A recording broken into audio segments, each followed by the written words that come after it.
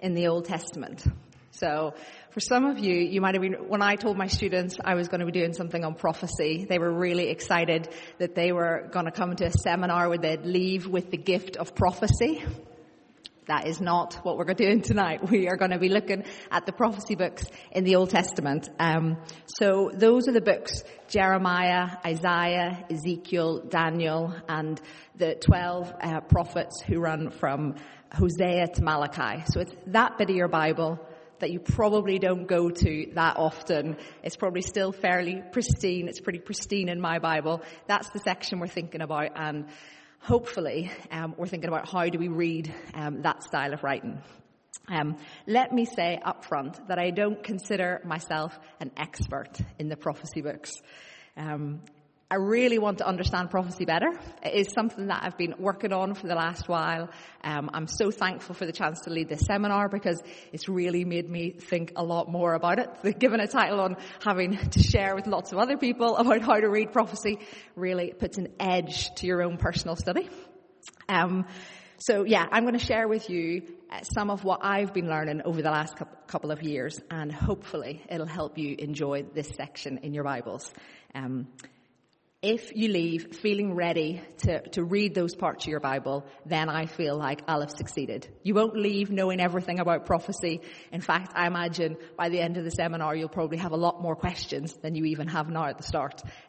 That'll be a good thing. Almost as we start to get into it, do we really realize the challenge that there is in the prophecy books?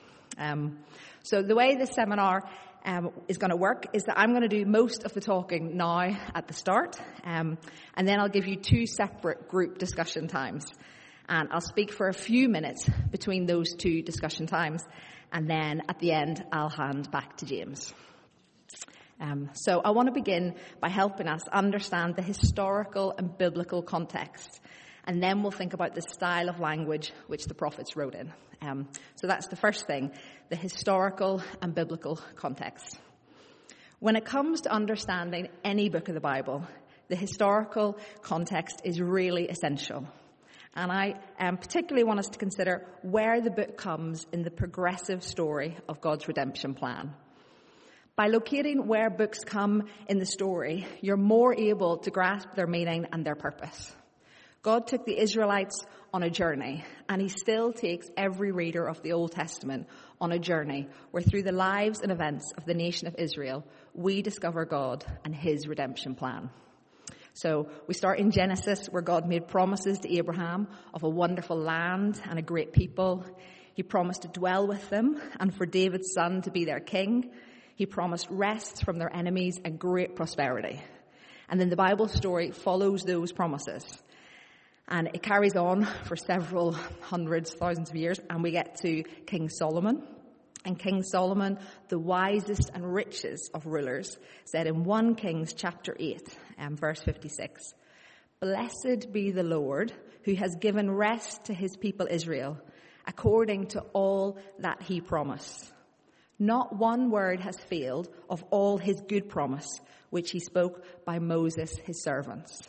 So if you go through the Old Testament, you track the promises, and then Solomon says the promises have come true. But things didn't stay glorious for long. Israel quickly spiraled downwards. Solomon turned out to be not such a great king, and when his son took over, things got much worse. The kingdom split into 2 kingdoms, Israel and Judah. Both parts declined further and further, with the occasional good king who tried to stem the tide of wickedness and fight their battles. But the general movement was downward, until first Israel was exiled by Assyria, and then Judah was exiled by Babylon. So as you go through, you come to the end of 2 kings, and Israel and Judah have gone. They've both gone into exile.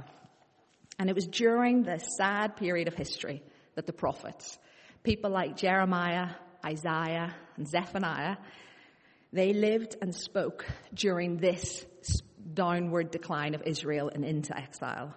And it's not a coincidence that they lived during this period. As the nation of Israel crumbled and fell apart, the prophets began to reveal the global, the cosmic redemption plan of God. What looked on the ground like the end of the story was in fact the beginning of the next phase of Revelation. Instead of God's promises coming to a stop, they became even bigger. They went from being about one nation in the Middle East to a people from all nations in a new creation. And the prophets straddle the shift from old Israel to new Israel. They are the bridge between the shadow kingdom to Jesus' global kingdom.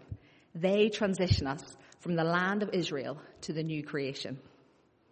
However, as you read the prophets, you don't need to spend much time in them before you quickly discover that trying to decipher what concerns historic Israel and what is about the global redemption plan is really difficult to tease apart. The shift isn't clear because the new covenant is described using language and imagery and geography, which is very much grounded in the Old Testament and the nation of Israel.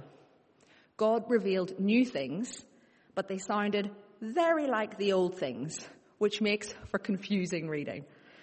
You see, the Old Testament had established an essential foundation, or an essential framework, so that God's cosmic redemption plan could be revealed and understood.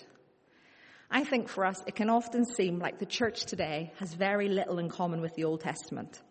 But God only ever had one plan. He only ever had one set of promises. God has always wanted to save a people for himself and to dwell with them forever. And it's the prophets who establish that and show us the continuity between the old and the new covenant. But as they stress the continuity, the reader can easily struggle to distinguish what exactly is new and different. The first readers and hearers would have struggled to grasp how enormous the changes were between the old and new covenant because it sounded so similar.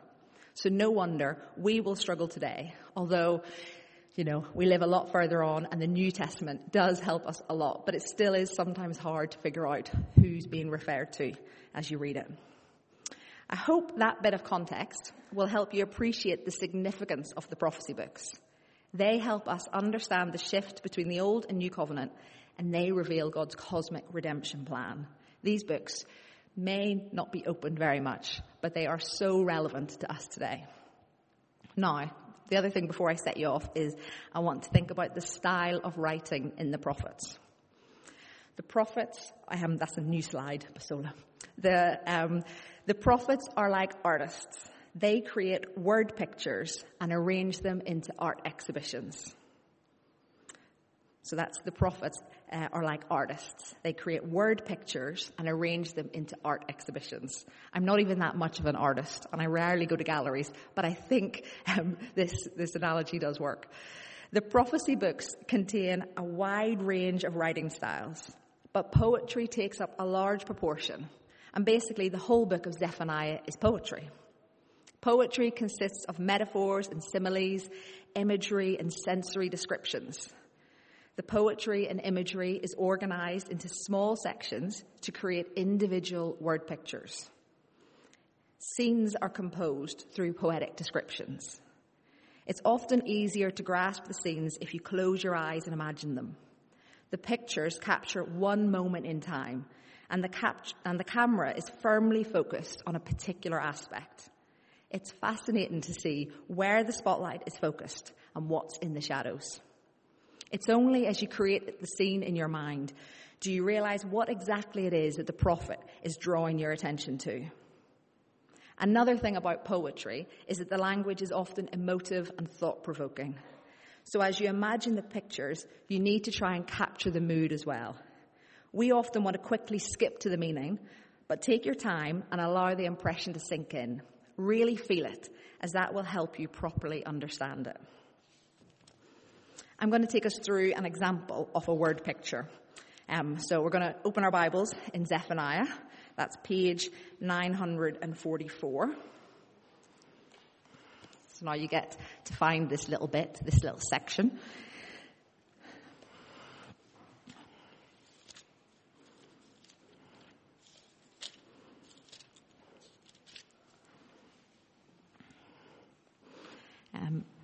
And I'm going to read just verse 2 and 3 of Zephaniah chapter 1.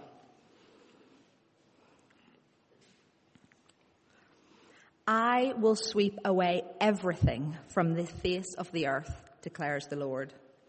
I will sweep away both man and beast. I will sweep away the birds in the sky and the fish in the sea, and the idols that cause the wicked to stumble. And that's it. Just those 2 verses is the first picture. This is a picture of God sweeping away the earth. The Lord's voice practically booms over the earth. I will sweep away. I will sweep away. I will sweep away from the face of the earth. From the face of the earth. The language is bold and strong. And the picture is made comprehensive with the specific labeling of man, beast, sky, sea, all mankind. Everything will be swept away. If you try to imagine the picture of God sweeping away the earth, it's of him casting it aside. The way you sweep away some dirt on the kitchen floor, the Lord is going to sweep away the earth. It's such a powerful image. And the mood or feel of a picture can often be hard to identify, but I think the mood in this one is one of utter confidence and completeness. There is no hint of God changing his mind. He says he will sweep the earth away, and you get the feeling that he's never that word stands true. And the feeling it creates in you as you read it might be one of sadness or anger or just a bit of confusion when you're trying to figure it out. But actually, when you're thinking of looking for the mood or the feel of a picture, you're not trying to think of the feeling it creates in you. You're more trying to think, what was the feeling that the prophet, that God was trying to capture in this picture? So this image of God sweeping away the earth, the mood is one of strength and completeness. Now, as we process it, we might think, oh, I don't like it. It's slightly horrifying, or it makes me really sad for the people I know. But that's not the mood of the picture. So the mood of the picture is one of real strength and sort of, completeness. So sometimes as you process a picture, mood is really important, but I think sometimes just going with the way we feel can distract us from the feeling that God was trying to communicate. You'll see as you go to have a go what I mean. So the other thing to say is just this image of sweeping away the earth. Sweeping away is an image that's universally understood. But the images which the prophets use are often taken from everyday lives or from historic events in the Old Testament. So sweeping away would have meant the same, a couple of thousand years ago as it does to us sweeping away. However, there's some words that wouldn't translate across. For example, if I said to you the word bonfire, most of you, if you've lived long enough in England, would immediately think of Guy Fawkes night, you'd think of fireworks and a cold November evening. If an Israelite heard the words Sodom and Gomorrah, they would immediately think of a wicked city utterly destroyed. So the context that the Israelites lived in, the history that they lived in, really shapes the poetry that's used. In fact, Zephaniah uses in chapter 2 that exact image of Sodom and Gomorrah. So in order for poetry to come alive and have its intended effect on us, we will need to be familiar with our Old Testament. We're going to have to think and place ourselves maybe in 700 BC into the everyday life of someone back then, or back into the history of Israel and the kind of things they grew up understanding, like Sodom and Gomorrah. So the more we know our Old Testament, the more we will know and be able to make sense of the prophets. And I think that's partly why they're so confusing sometimes, is that maybe we don't always know the things they're referring to in the earlier parts of the Old Testament. So the prophets create and arrange these word pictures, and then they put them and organize them into what I've called an art exhibition. So every book in the Bible has a unity and a cohesiveness, and prophecy books are no different. It's just that the order isn't immediately obvious or easy to work out.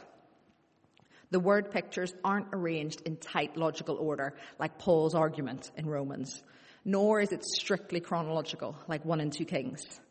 I find that thinking of the prophet as arranging an art exhibition is helpful in that he pieces together the pictures. The prophet creates a whole composition. He's interested in communicating an idea rather than a sort of set moment in time and how something will exactly work out. The prophets position pictures in such a way so as to communicate a message. It's almost as though they line them up so that as you walk through the exhibition, you will gain an impression. As you listen to the word pictures the prophet creates, he's taken you on a journey from the beginning of the book to the end. And your job as a reader is to try and understand what's the overall message. What is it by the end of this book? What kind of journey have I been taken on with these pictures? You might think, if I was to give this exhibition a title, what would it be? If I was to label like all of these pictures, what would be the whole exhibition title?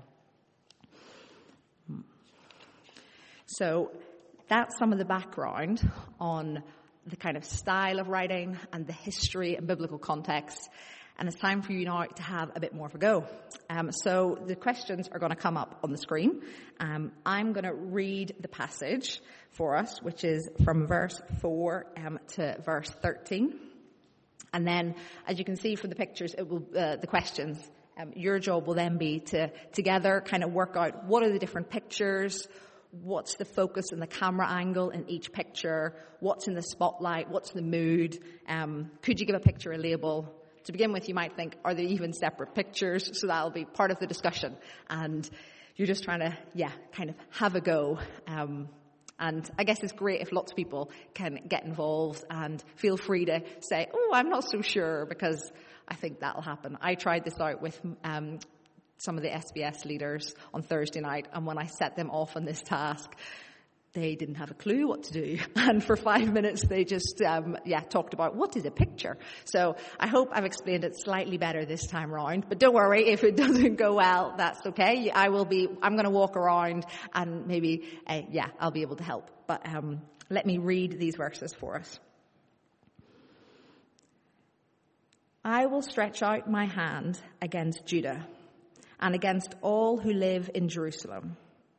I will destroy every remnant of Baal worship in this place, the very names of the idolatrous priests, those who bow down on the roofs to worship the starry host, those who bow down and swear by the Lord, and who also swear by Molech, those who turn back from following the Lord, and neither seek the Lord nor inquire of him.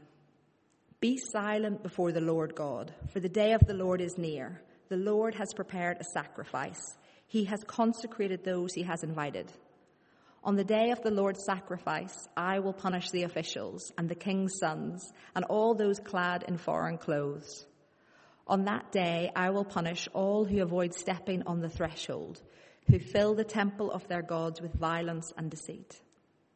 On that day, declares the Lord, a cry will go up from the fish gate, wailing from the new quarter, and a loud crash from the hills. Wail, you who live in the market district. All your merchants will be wiped out. All who trade with silver will be destroyed. At that time, I will search Jerusalem with lamps and punish those who are complacent, who are like wine left on its dregs, who think the Lord will do nothing, either good or bad. Their wealth will be plundered, their houses demolished. Though they build houses, they will not live in them. Though they plant vineyards, they will not drink the wine. So you've got 10 minutes now to have a go working through the questions.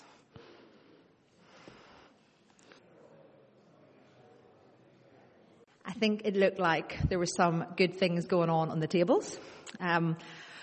We don't have time to hear from the tables, but I'm going to share with you just a few of my thoughts on the passage. I think verses 4 to 13, along with the kind of art exhibition idea, are like a mini collage, a composition of several different pictures, which all capture the judgment that will happen in Jerusalem. This judgment is happening in different places, on different people, but all on that same day. And so the focus of the picture, the camera seems to be at one moment is on people in foreign attire, and the next moment it's on those who bow down, and then the next minute it's on the traders and those who build houses, and you're moving around and you're looking at different people.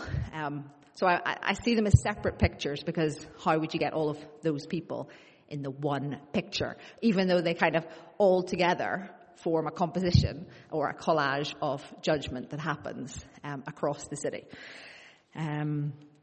So in some ways it doesn't matter where you make the splits. Like you might have kept verses 10 to 13 as one picture, or you might have divided into a couple of different pictures. And that's sort of okay. It's not like there's a really right way to divide a picture. It's okay to be like, I think it's 2 or I think it's 1. That's okay. Partly it's just that you're getting into the imagery and really thinking about it. You don't want to get too bogged down on what exactly is in one picture. I had verses 10 and 11. I separated them out into just one little word picture where it says, "On that day, declares the Lord, a cry will go up from the fish gate, wailing from the new quarter, and a loud crash from the hills. Wail, you who live in the market district. All your merchants will be wiped out. All who trade with silver will be destroyed." And I think this is a picture of a city filled with screaming. That's what you would, if you could just take a snapshot, that's what you'd say. You'd say, that is a city filled with screaming. There is crying all over Jerusalem, in the fish gate, in the new quarter. There's a crash in the hills. It's in the market district. Everywhere people are wailing, screaming at the top of their lungs. We don't know if the wailing is from physical pain, or whether the wailing is from terror, or whether the wailing is from a sense of remorse and regret. So it's not a picture which explains the cause of the wailing. It's just a picture of wailing. And sometimes that's hard. We want to kind of maybe already inject meaning. It's a picture of a city attacked. It doesn't actually say it doesn't show us a picture of a city attacked. It currently is just a picture of a city screaming. So sometimes it can be hard not to add on extra things. Well, that must mean this. So trying to just take the picture at kind of face value. It can be hard to do, but a good thing. And that's what you're kind of trying to do the more you look at and read through the prophecies. What's clear is the mood is horrific. The punishment is serious and widespread. The passage you looked at on your table were all of Jerusalem, but the opening picture was of the whole earth being swept away. And Zephaniah has created this, arranged these pictures so that this shift from the whole earth being swept away suddenly to a zoomed in close-up on some within the city of Jerusalem being destroyed. And if you take a look at verse 14 to the end of the chapter, you'll just see that Zephaniah, he shifts back again to a global picture of destruction. And this arrangement makes you ask some questions. Why has he begun with this kind of whole earth being swept? Boom, zoom in to Jerusalem and back out. Whole earth, day of distress, day of destruction. He's organized it so that you are going to ask some questions. You're going to wonder, how does this all fit together? And I just want to say that I know these pictures, we've kind of just been studying them in a bit more of an abstract way, but they can make us feel quite uncomfortable. And I want to say that God doesn't shy away from this. As you read through the prophecies, you realize that there's a lot of the prophecies are like this. They're pretty gritty, hard read. So although we might squirm, I think God really wants us to pay attention to it. However, I just want to give you one more task, just for 5 minutes on your table, and that's to look again at the final chapter of Zephaniah to see a slightly happier picture. So just 5 minutes on this one, and it's Zephaniah chapter 3, verse 14 to 17. I'm going to read it out loud, and then you can go off and discuss it. Sing, daughter Zion, shout aloud, Israel. Be glad and rejoice with all your heart, daughter Jerusalem. The Lord has taken away your punishment. He has turned back your enemy. The Lord, the King of Israel, is with you. Never again will you fear any harm. On that day, they will say to Jerusalem, do not fear Zion. Do not let your hands hang limp. The Lord your God is with you, the mighty warrior who saves. He will take great delight in you. In his love, he will no longer rebuke you, but will rejoice over you with singing. I'm actually going to carry on and read the last one. So there's 2 pictures. So that was one picture. This is the second picture. I will remove from you all who mourn over the loss of your appointed festivals, which is a burden and an reproach for you. At that time I will deal with all who oppressed you. I will rescue the lame. I will gather the exiles. I will give them praise and honor in every land where they have suffered shame. At that time I will gather you. At that time I will bring you home. I will give you honor and praise among all the peoples of the earth when I restore your fortunes before your very eyes. So the questions, which are basically the same as before, are on the screen. So have a look and happy discussing. That was your 5 minutes. So we're just coming up, finishing up now. I hope you enjoyed that first picture with all the singing. It's so glorious to imagine it, and it's such a contrast to that earlier picture when Jerusalem was full of wailing. Now it's filled with singing and gladness. I don't know if you noticed that the people are singing, and God is also described as singing. He is delighting in his people. Compared to that other picture where we saw he was going to punish them, in this one he is rejoicing with them. The image also, it really seems to be a picture of celebration. No longer is there any fear. In fact, we're told the people will never fear harm ever again. The Lord has saved them.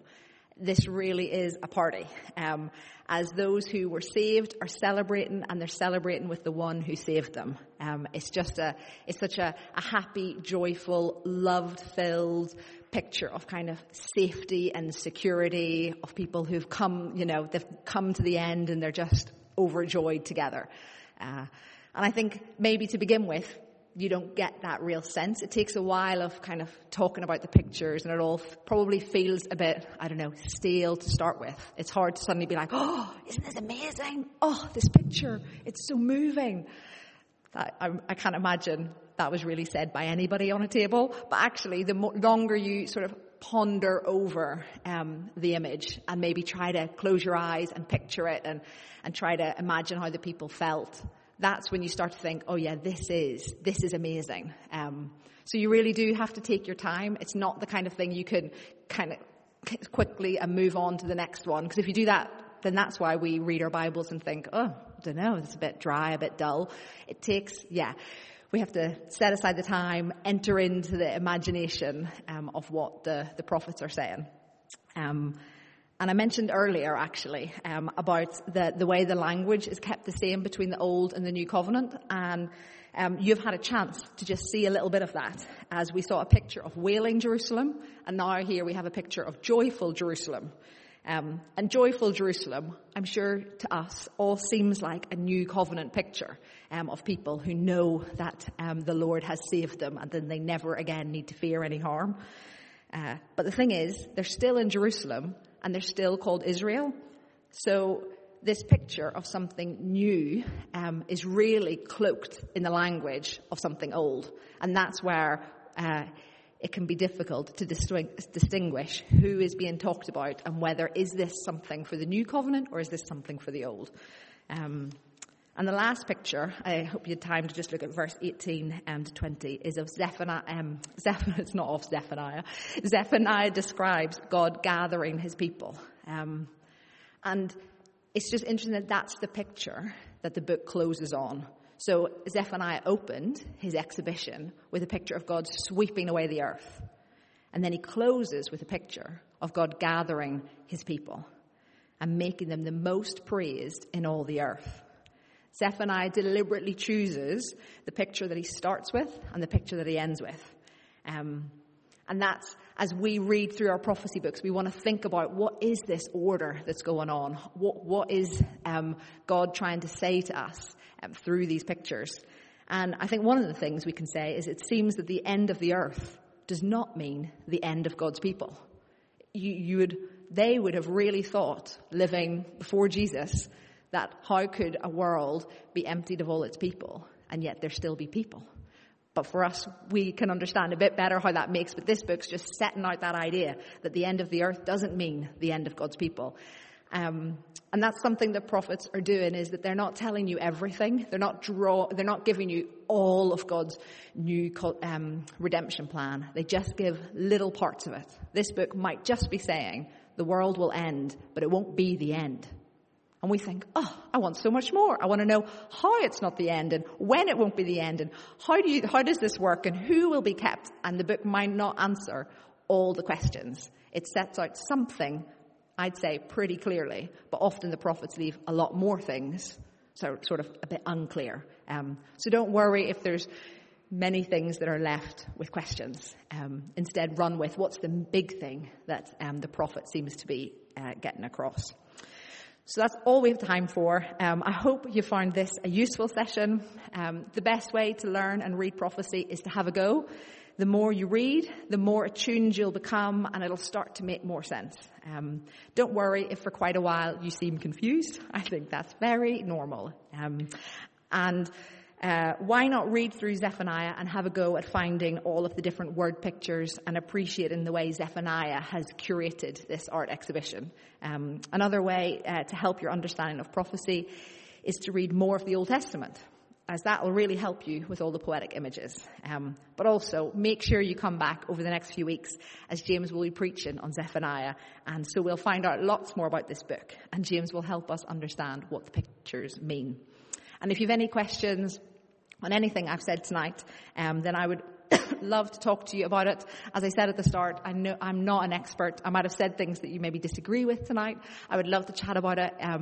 I'm still trying to think more on this topic. So please do come and talk to me. I would love that. James, I hand back to you.